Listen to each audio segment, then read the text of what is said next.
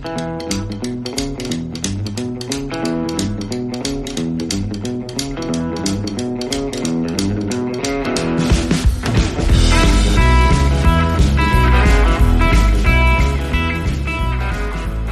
for listening to the Toronto Legends podcast. I am your host, Andrew Applebaum.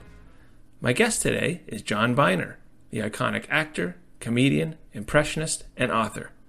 His big break in 1964 on Merv Griffin's Talent Scout show in New York City led to over 24 appearances on The Ed Sullivan Show and over 36 appearances on Johnny Carson's Tonight Show. John's vocal library has been used in hundreds of cartoons and animated films, most memorably on the Ant and the Aardvark series. But of significant interest to the Toronto Legends podcast, John starred in the comedy sketch series Bizarre for 6 seasons in the early 80s, filmed and produced right here in Toronto. And to top everything off, John recently summarized his life and storied career in an autobiography called 5 Minutes, Mr. Byner. Welcome, John, to Toronto Legends. Thank you for joining me. Where are you and how are you? I'm in Florida, and I'm fine. Thank you very much, Andrew. I appreciate this. Well, is Florida always been your home, or No. I started out in Long Island, Queens, Elmhurst, and then stayed there most of my life, and then moved out to LA when I got into show business, and stayed there for about 30 years, and came back here to Florida. And may I ask what kind of part of Florida? Because as you may know, here in Toronto and Canada, we're just snowbirds. Below St. Augustine, a little new town called Palm Coast. See, I'm sure you're running into a lot of Canadians down there. Yes, absolutely. Well, I want to preemptively, if I may, wish you a happy birthday. I understand exactly in 1 week you will be 84. 85. 85. Happy birthday ahead of the curve. Thanks a lot. When were you last in Toronto or Canada? Gosh, it's been a long time. Let's see. Wow. I went back there. No, it's been years, many years. I can't even count. Yeah. Why did you stop? We stopped at Bizarre in '86. Yes. And then I went back to do My Five Wives up in Vancouver. And that's the last time I was in Canada. But that was with hey, you know what I mean, Byner? You want to be in the movie? Yeah. Well, John, why do so many of us assume you are Canadian? When I talk to people to interview, no, I'm a Canarican. I go all the way back with Bobby Vinton. Wow. Way back when he did his show, and I became friends with Lisa Del Bello, who's a wonderful singer up there in Canada. Absolutely. Yeah, a wonderful performer. Well, you certainly have your ties.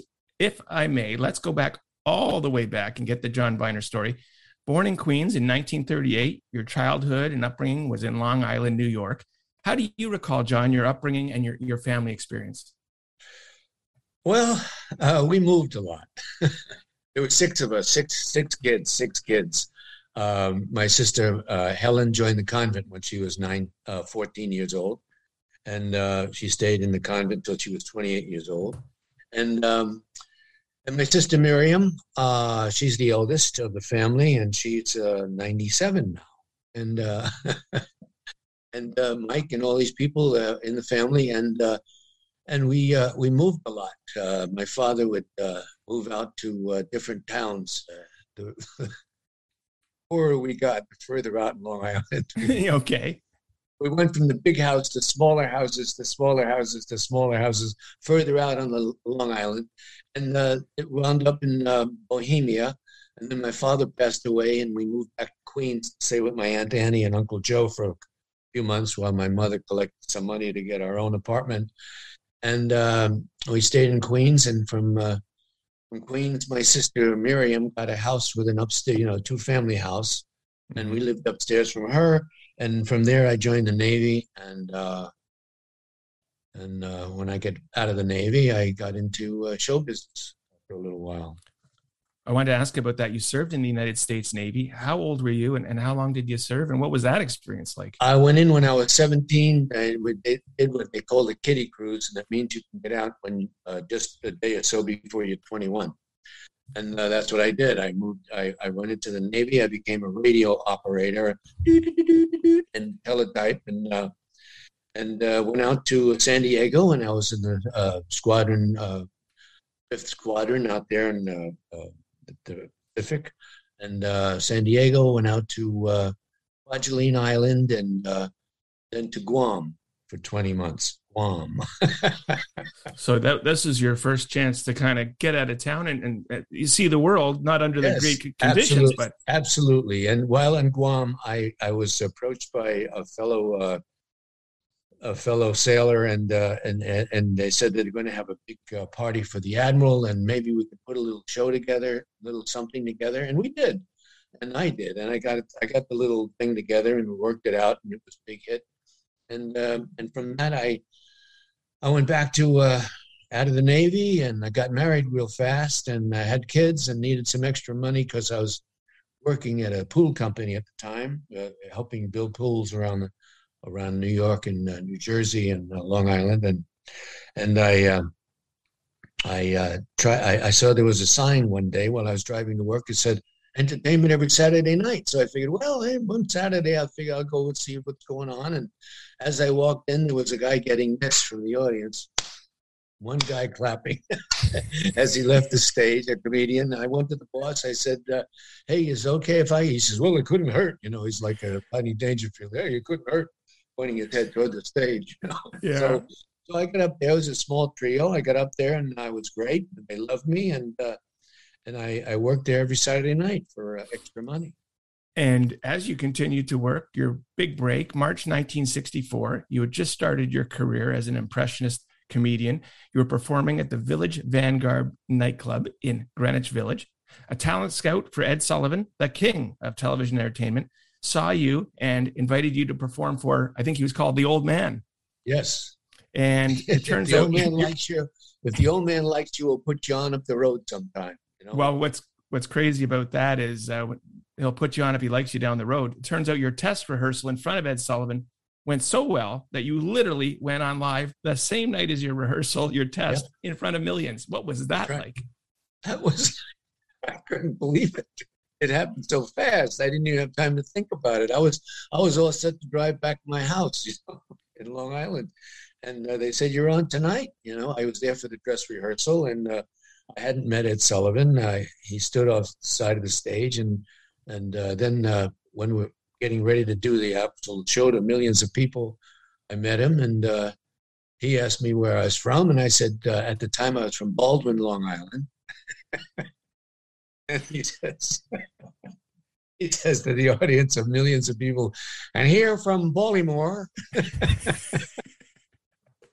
a new comedian, John Byner.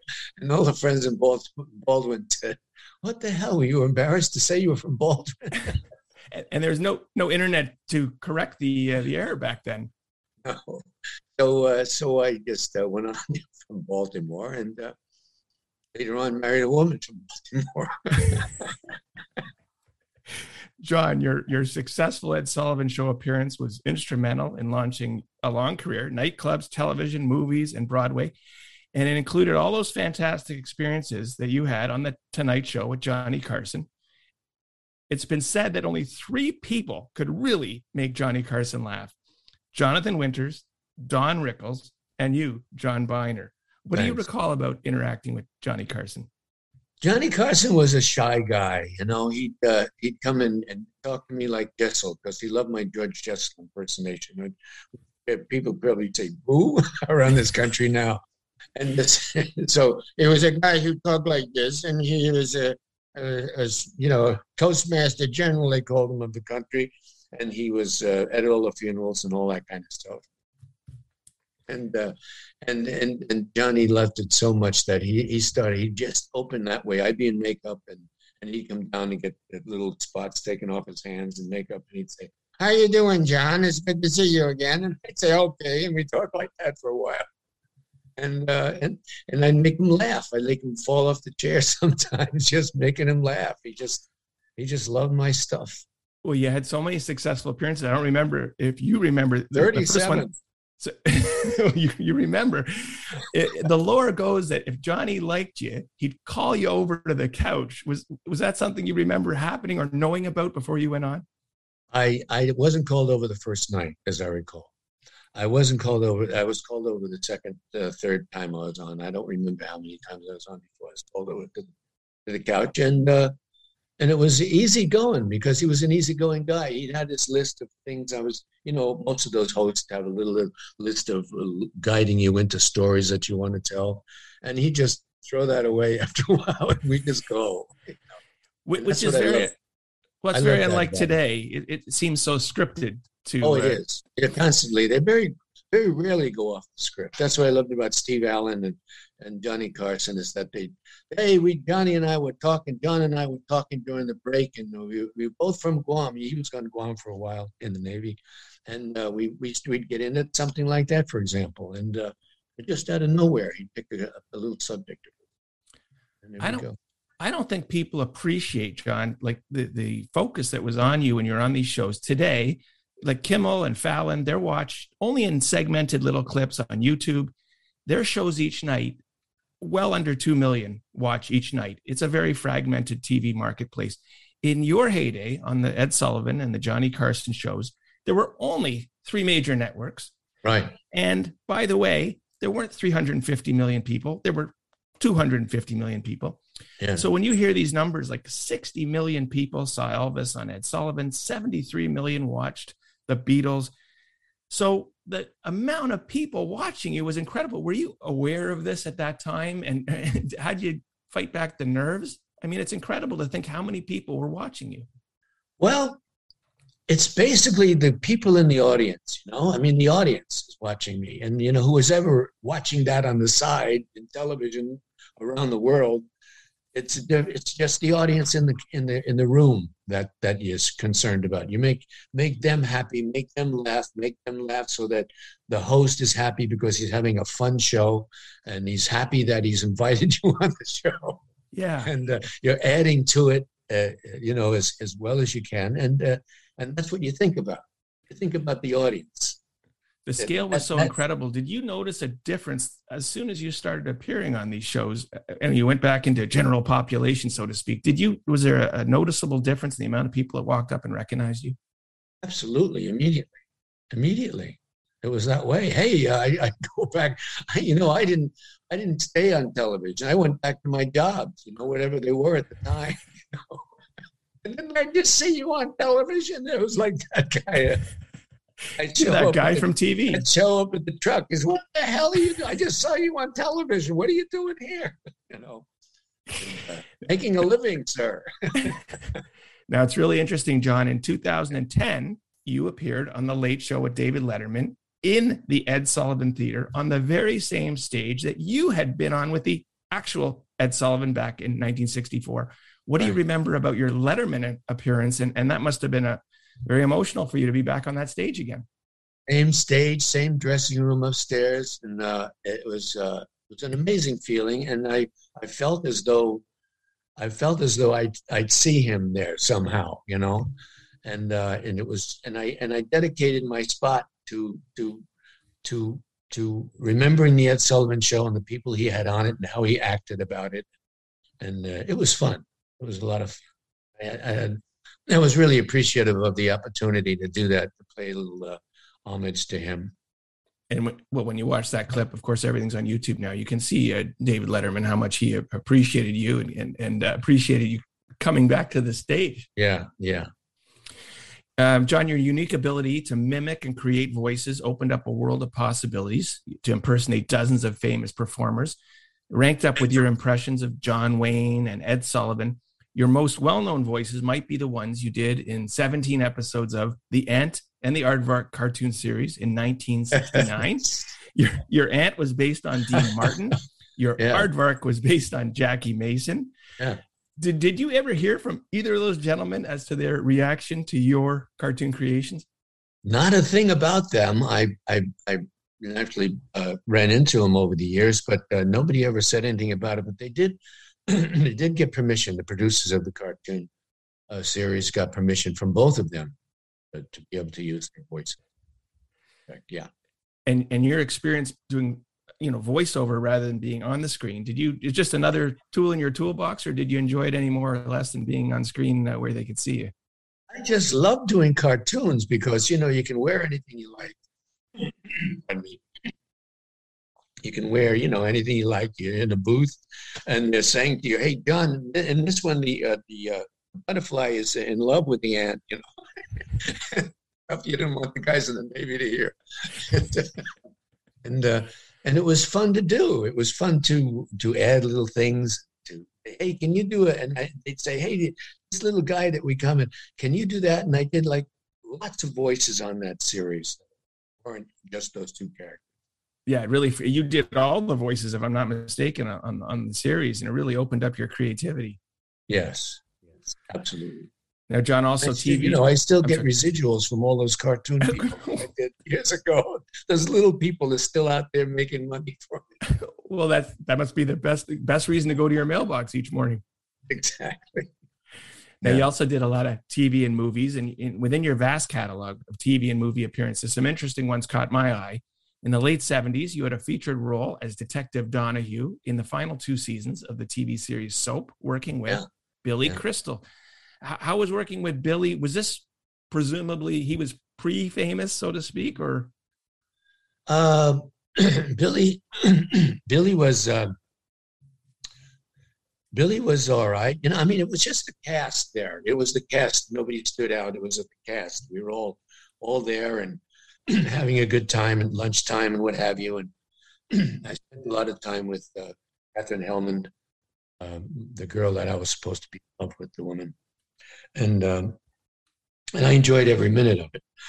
Billy Crystal and I hadn't talked to each other very much in that series. I'm backstage or whatever. He came by once. He received a new camera for his birthday, and he came by my dressing room. He just knocked on the door. He said, "Hey, Bing, are you in there?" Meaning Bing Crosby. He loved my Bing. He loved my Bing Crosby. And I said, "Yeah, how you doing out there?" And he said, "Fine." He says, "What do you got to say?" I says, "Hey, has Gary got a job yet?" His son. And we had a good time. But every once in a while he'd come up to me and have a joke and tell me the joke. But we never hung out together, Billy and I. And that was, as you say, that was a real ensemble. Yes, indeed, it was. Lots of people from Canada joined that show at times. Yeah, Donnelly Rhodes was on it. Yes, and a few others. I can't remember their names, but they were there. I see movies, and I remember the people I worked with in Canada, and I say, "Hey, this was made in Canada." Yeah. Now, John, in 1983, you had a role as Doc in the film Stroker Ace. You were playing a longtime childhood friend to lead actor Burt Reynolds. Working with Burt Reynolds, and did you have a friendship with him? Yes, we were friends. When he was dating Dinah Shore. She had me over the house for his birthday. He with a bunch of other people that were in the business, and we had a great time. And he was always like, anytime I showed up at one of the gatherings out there, be it the Friars Club or some other thing, Bert would come over to me and say, "John, tonight give me this and give me a little Duke, and give me." He'd give me a list of things he loved hearing me do, and I do them for him. Sure. Yeah. On the other big one that caught my eye, John, for you was you're a regular celebrity guest on Hollywood Squares during the John Davidson years. Which square were you, and how much fun was that? Because all these different celebrities were on that show. Yeah, well, it was a good show because you had a chance to think of your own answer, and if you were a little stuck, there was a little answer on a piece of paper, a possibility of a joke, But Peter always loved me. He always went to me for different things. Yeah, Peter Marshall. Yeah, we're still friends. We talk. That's fantastic. Yeah. Well, the sketch and the series that you're most well known for here in Toronto and Canada, dare I say, the comedy sketch series Bizarre, 1980 to 1986, 6 seasons, filmed at CTV's Agincourt Studios in Scarborough, now the home of TSN, the sports network. Bizarre aired nationally on CTV in Canada and on Showtime in the US. Why Toronto? What were your connections to producers Alan Bly and Bob Einstein? Well, I worked with them. Well, they were connected with the shows I'd done here in the States. Um, Sonny and Cher, for example, and uh, Red Fox, and one or two others, and I'd always see them, and and then they wanted to do this bizarre thing, and they had that English actor, I forget his name. They had him do the pilot, and they didn't care too much for what he did. It was maybe it's best I don't remember his name. And and then they called on me, and I went up to the office, and they told me what they were trying to do, and I did a multitude of characters. In fact, Alan Blythe told me at the end of the 6 years that I had done over 350 or 360 different characters in all those years that we did that show. I believe it. And Yeah. not only a lot of characters, you did a lot of innovative things. You regularly broke the fourth wall with glee, and your banter with producer Bob. Now, Bob Einstein was actually the producer on the show. Yeah. You never wanted to leave. I distinctly remember, I'm not going to leave when I thought the show was over, because it's not over. You were about to walk out with Bob. Yeah. Was that scripted, or were you guys literally we had lived a lot in what the idea was, that they go out to the limousine or go down the hallway or whatever it was, and he'd laugh so hard at me that we'd have to stop. Don't make me laugh. He'd say, "Don't make me laugh." Well, he was famous. He was famous for keeping his composure. So I guess yes, there were times when he broke. Yeah, now this was yeah. Well, this was significant, John, because I nobody had seen this. Nobody knew what happened behind the scenes at Ed Sullivan or Johnny Carson, and subsequently, I don't know if you want to take credit for it, but what you did there was used like in Gary Shandling's show, where they went behind the scenes and saw the sausage. Same thing. Ripped it right off. But hey, what the hell can you do? That's what they say. It's a form of liking you. Absolutely. In other words, yeah. I remember even at the beginning, as the curtain opened, you would regularly grab onto it, and the guys have put some hooks in there for me, some handles. I first used to do it just with the board, and they were afraid I'd fall off, so they actually put handles in it. I'd go up with it. Yeah, and then let go.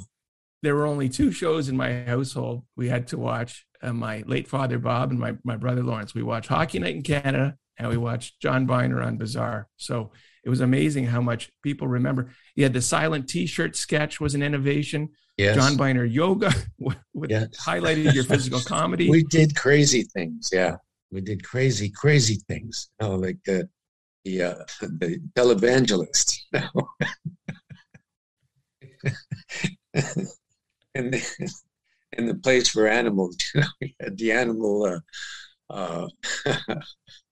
healing observatory or whatever the hell it was called, and the dogs are chasing around, and I would just tell this thing about the life, and that money will come from your wallet into my hands. You also had there was actually nudity on the show. It was censored when shown in Canada. You had cursing, which was also censored in Canada. Yeah, was that planned out, so to speak, or what do you expect the reaction? Here's what it was. It was new. Showtime was new. I was the first regularly scheduled television show on cable, and they wanted something different, and the only way to be different was to say things that we couldn't say on other channels. So that's what we did. We didn't take advantage of it. I think we used the F-bomb twice in the 6 years, and it was only for special occasions, and it was just to get another thing for people to watch, the breasts and all that kind of stuff, and it was unique in that sense. I think it was. There were also notable Canadian stars on Bizarre. Mike Myers appeared as your son in a season 1 episode. The late Billy Van, who He produced was the Canadian. wonderful. He did a Yeah. lot of it. Billy did a lot of our shows. Yeah. And he went on the Canadian cult series, the hilarious House of Frightenstein, Royal Canadian Air Force's Luba Goy. Yes. He was wonderful. SCTV's Dave Thomas. Yeah. And former Much Music City personality Ziggy Lawrence was also on Bizarre. You had cameos from Americans, including Pat Morita, a.k.a. Arnold from Happy Days. Yeah, we were pals. And born on the same day. Wow. We had the same birthday, yeah. You had a young SNL's Victoria Jackson. Yeah. The unknown comic from The Gong Show. Oh, yeah. And Billy Barty. Yeah, Billy, we loved him. We had him on several times. Hey, John, how you doing? Yeah, he's one wonderful guy. John, I don't know if you remember over these 6 seasons, I don't know what kind of schedule you were on, but I was curious, do you remember where you lived in Toronto? Would you spend long periods of time in Toronto, or were you constantly flying back and forth to the U.S.? When we got up there, I'd stay there. I'd stay there for 10 weeks in the summer, and we do 26 shows. We do little things, and they put them together to make shows. We didn't do one thing after another. That was going to be the show. We did a sketch here and a sketch there and a thing outside and a thing here. And then Alan Bly would go in the studio and put it all together and make a show. You know, that's how we did it. Do you remember were you in a hotel, or did you actually live somewhere? Oh, we first stayed at that beautiful big hotel, that big old beautiful old York, Royal York. Royal York. And the Queen Mum used to stay there. Yes.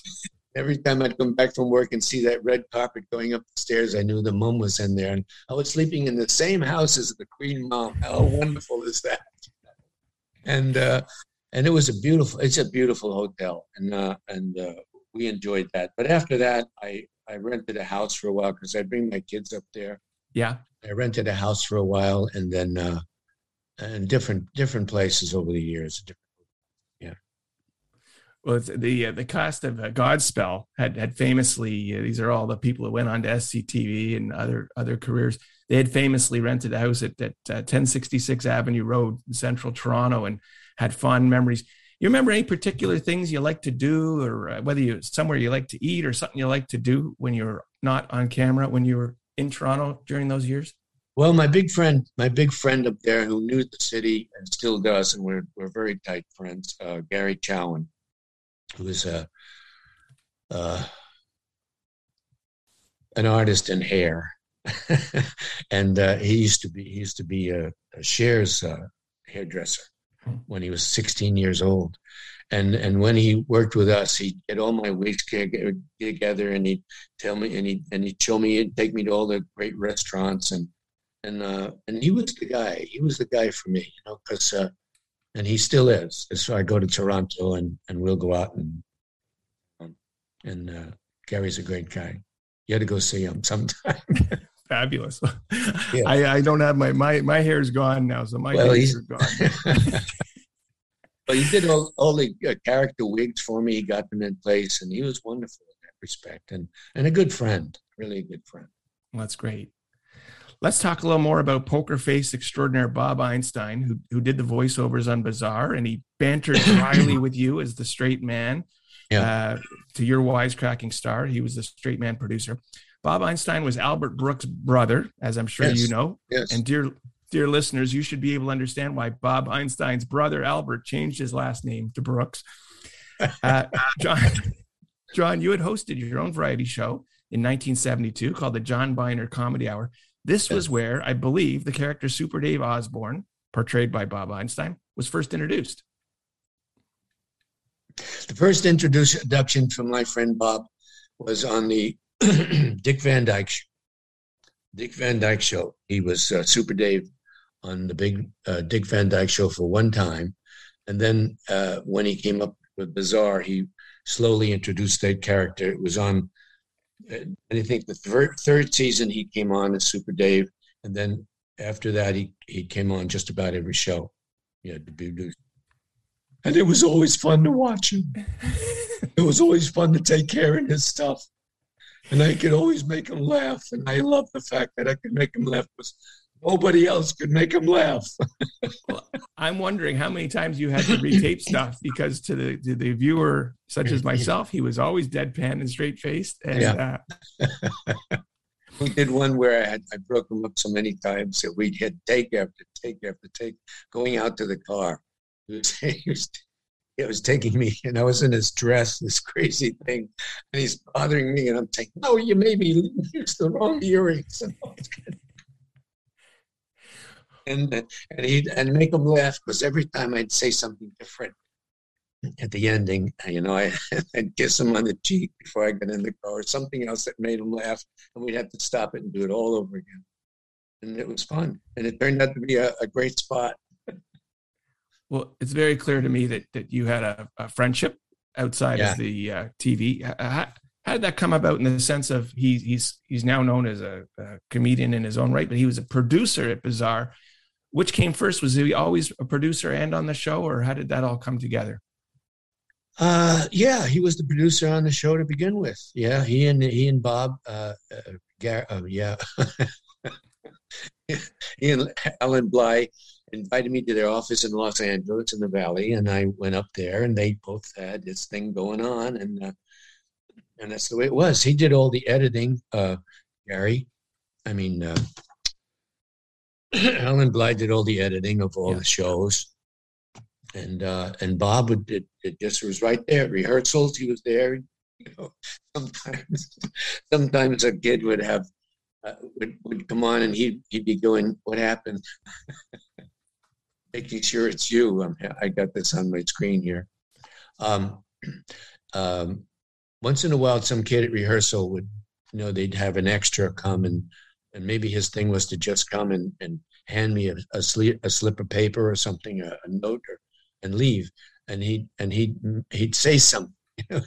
He'd make up his mind. It might be funny to say, "Here's the note" or whatever, and from the back of the room you'd hear Bob saying, hold it, who told you to say that? Who told you to say that?" And I knew I had 10 to 15 minutes. So I'd go out and I'd skip rocks on the lake. We did this down by the lake. I'd had 15 minutes to myself outside, and then I'd look at my watch and say, "Well, he's been 15 minutes dressing that kid down, and by the time I go back on there." You sounded like a troublemaker on set, John. In 2020, you decided to write a book with your good friend Doug Wellman, and this is called 5 Minutes, Mr. Byner, A Lifetime of Laughter. Was this a COVID project, or what made this come to fruition? It was something that I used to, when Doug Wellman was the producer of a show called Comedy on the Road, where I traveled around the country to England and some places in Mexico with him. And I tell him my stories. He'd tell me his stories. And at the end of this thing, at the last show we did, we flew back to LA, and then I went to get into my car, and he went to get into his car. And before that, he said to me, "Don, if you ever want to write a book, I'll help you with it." And so years went by. I mean, from 1986 until a couple of years back. And I said, "Hey," I called him and I said, "Hey, we were friends over the years, and talking and running into each other in Vegas, what have you." And he said, "Yeah, let's do that." And that's how the book began. And the foreword is written by Nathan Lane. How did Nathan Lane come into your life, and what's your friendship like with him?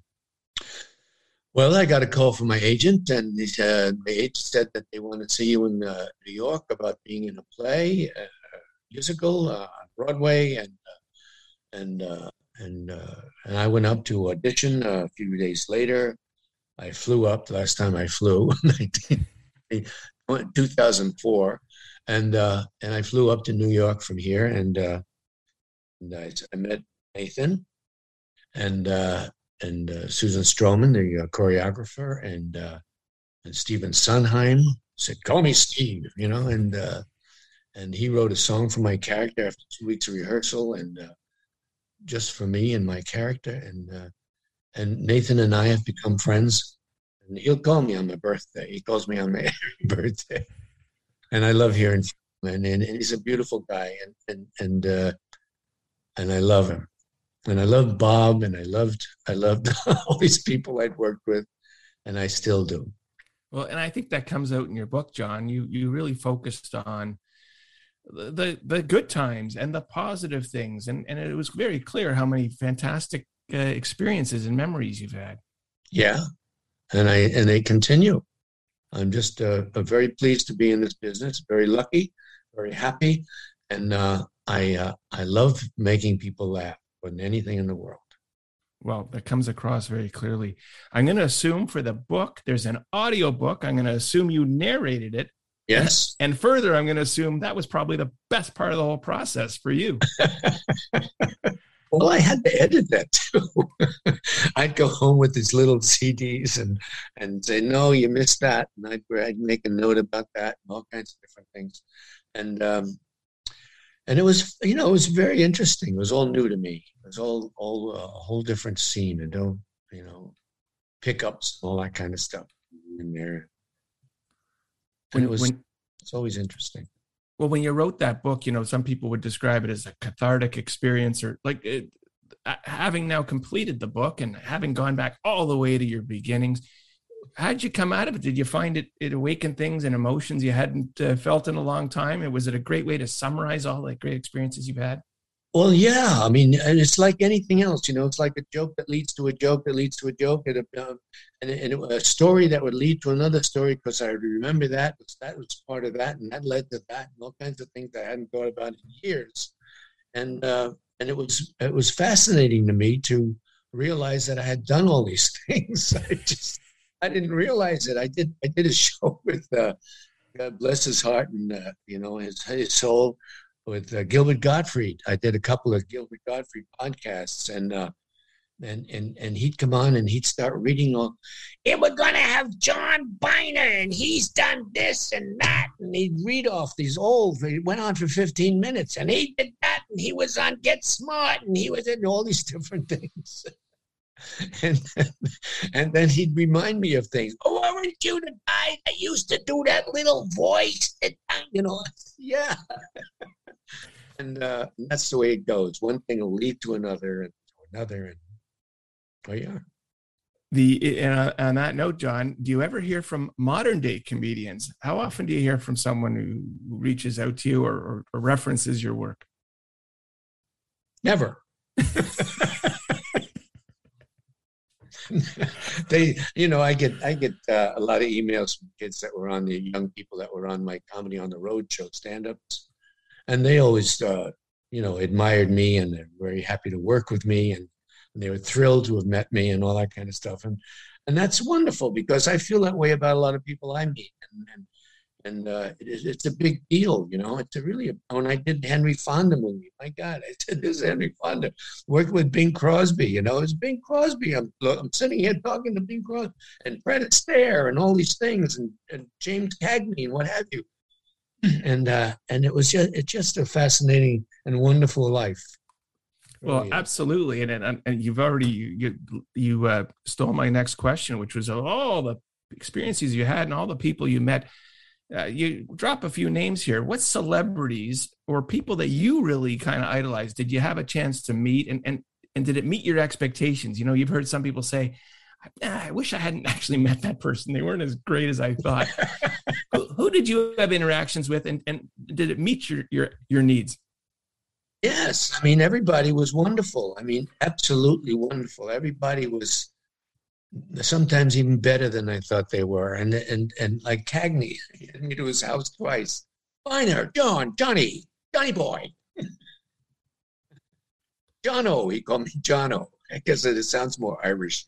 Jono. And we had, just great. Orson Welles wanted me to be on the Carson show with him. Come on. It's just, you go, what? Yeah, absolutely wonderful. Absolutely wonderful. Jimmy Cagney is sitting across from me. We had what he called a smoker. Just you, me, and the boys. And he's sitting there and he's got the cane, his chin on it. He's like this, sitting there, and he kept looking over at me. I was about 10 feet away from him. And he said, after somebody was playing the banjo and something, he says, Jono. And I'm thinking, what's he going to say? He says, do you do Jimmy Stewart? Do I do Jimmy Stewart? I said, everybody does Jimmy Stewart. Who doesn't do Jimmy? Yeah, yes, I do. Yeah. Anyway, wonderful moments. John, there is an interesting TV story interaction that did not quite occur between you and Happy Days. I believe I've cobbled together the correct story, and if I may, I'll set it up, and you can set the record straight if that's okay with you. Yeah, sure. And that was in 1977. Happy Days was one of the biggest shows on television. Producer Gary Marshall had taken his son to see Star Wars, and the boy asked to make an episode of Happy Days with aliens. This was a ridiculous idea, but Gary Marshall pitched it to the writing team, who also thought it was a ridiculous idea, but nonetheless created a script. No less than Potsy, played by Anson Williams, also said this was not a great idea. It was, in fact, the worst Happy Days script he had ever read. It is notable that this was during the 1978 season in which Happy Days jumped the shark, the now common phrase which originated when Arthur Fonzarelli, the Fonz, literally jumps over a caged shark on water skis. By the way, Henry Winkler actually was on skis in those scenes, he was a water skier. You, John Byner, had been Gary Marshall's original suggestion to play the character that they had written, Mork from Ork, on Happy Days, but you also found the premise not so great, and you declined to audition. You said, thank you for bringing it to my attention. I'm not going to participate. Right. Robin Williams ended up taking that role of Mork from Ork. It proved to, make his career, and it led to Mork and Mindy as the spinoff. Right. That's a bit of an internet myth, or is that kind of correct? And it's just an interesting interaction. I'll just give you the whole story. Okay. Thank you. And it's very short, and it's very right to the point. I was invited to a dinner party. Ron Howard and his wife, and a lovely girl I was dating at the time, who was an actress at one time, at her little apartment in L.A. And after dinner, we're sitting around, and Ron says, "Hey, they'd like to see you over at the, blah, blah, blah, audition for this character called Mork. He's going to this, that, and the other thing." And I said, "Does Mork make a lot of noises, sounds?" He said, "Yeah." I said, "I'm not interested in that." I said, I don't really want to do it. And that's as far as it went. As far as it went. And then they made a movie of this, the making of Mork and Mindy. And I don't know what they called it, but in it, they had this redheaded guy saying, "This is crap," looking at the script and saying, "This is crap," and throwing it down and walking off the set. That was supposed to be me. Yeah. Well, I'm glad we had a chance to clarify, because I had understood that did not take place, and I'm glad you can confirm. No, and anytime anybody asked me, I'd say, "Hey, how come you turned down Mork and Mindy?" I said, I'm so glad I did, because Robin Williams looked so much better in those tights than I ever would, Well, in my skinny legs. He certainly went on to a great career himself as well. Yeah. John, as we come to a close, I greatly appreciate your time. What are your plans for the remainder of 2022 and beyond? Are you working on anything besides you're enjoying your Florida retirement? Well, I get little things now and then. I'm in a picture that's coming out next year called, it's a remake of a picture that was done in the 40s called DOA. And it's not a comedy. It's actually did on Arrival. And that comes out next year. And I did a couple of other things. And then there's some people were talking to me about coming up and doing Bizarre all over again. Wow. Are you serious? I'd be happy to do that. Yeah. Yeah, I love it. And so that's tucked away somewhere. I don't know where. My agent will be able to answer that question. I don't bug my agent. Well, she's got her job. I'll leave her alone. Something comes up, she'll let me know. Well, anyway, you can add my vote. I would love to see a bizarre relaunch. Well, all right then. Anybody want to write in and get that going? I'll be happy to do that. That's great. But I loved all the actors, all the people that worked on that show. They were wonderful, and Tom Harvey was fantastic. And if I could do it again, I would. That's all I can. And maybe you will. Maybe you will. I mean, it's like a kid's dream to be able to do all those different characters and those different costumes and all that fun, and to be able to just throw things out and if you think it's funny and see if it sticks on the wall or what have you. And it was quite an experience. And Toronto is like a dream. It's just a wonderful city. Well, we love you here as well, John. Where can we best follow you and know what you're up to? Well, John_Byner at yahoo.com.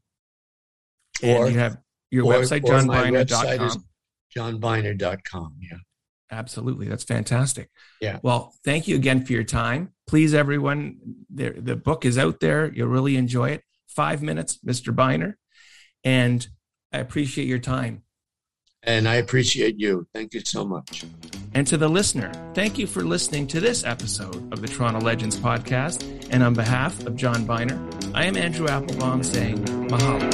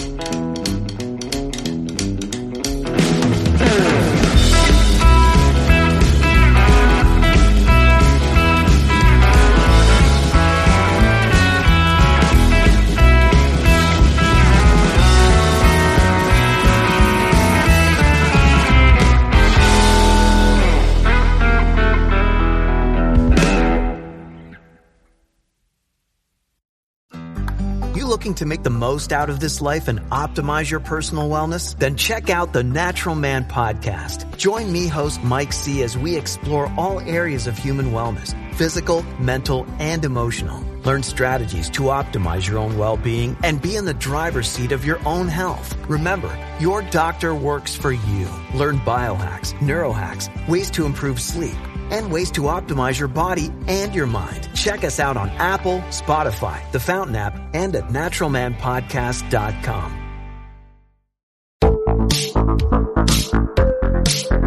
Hi, I'm Connie Thiessen, the host of Broadcast Dialogue, the podcast. We focus on Canada and the challenges facing Canadian radio and TV, as well as highlighting those moving the industry forward from podcasting and streaming to new broadcast tech. Check us out at broadcastdialogue.com or your favorite podcast app.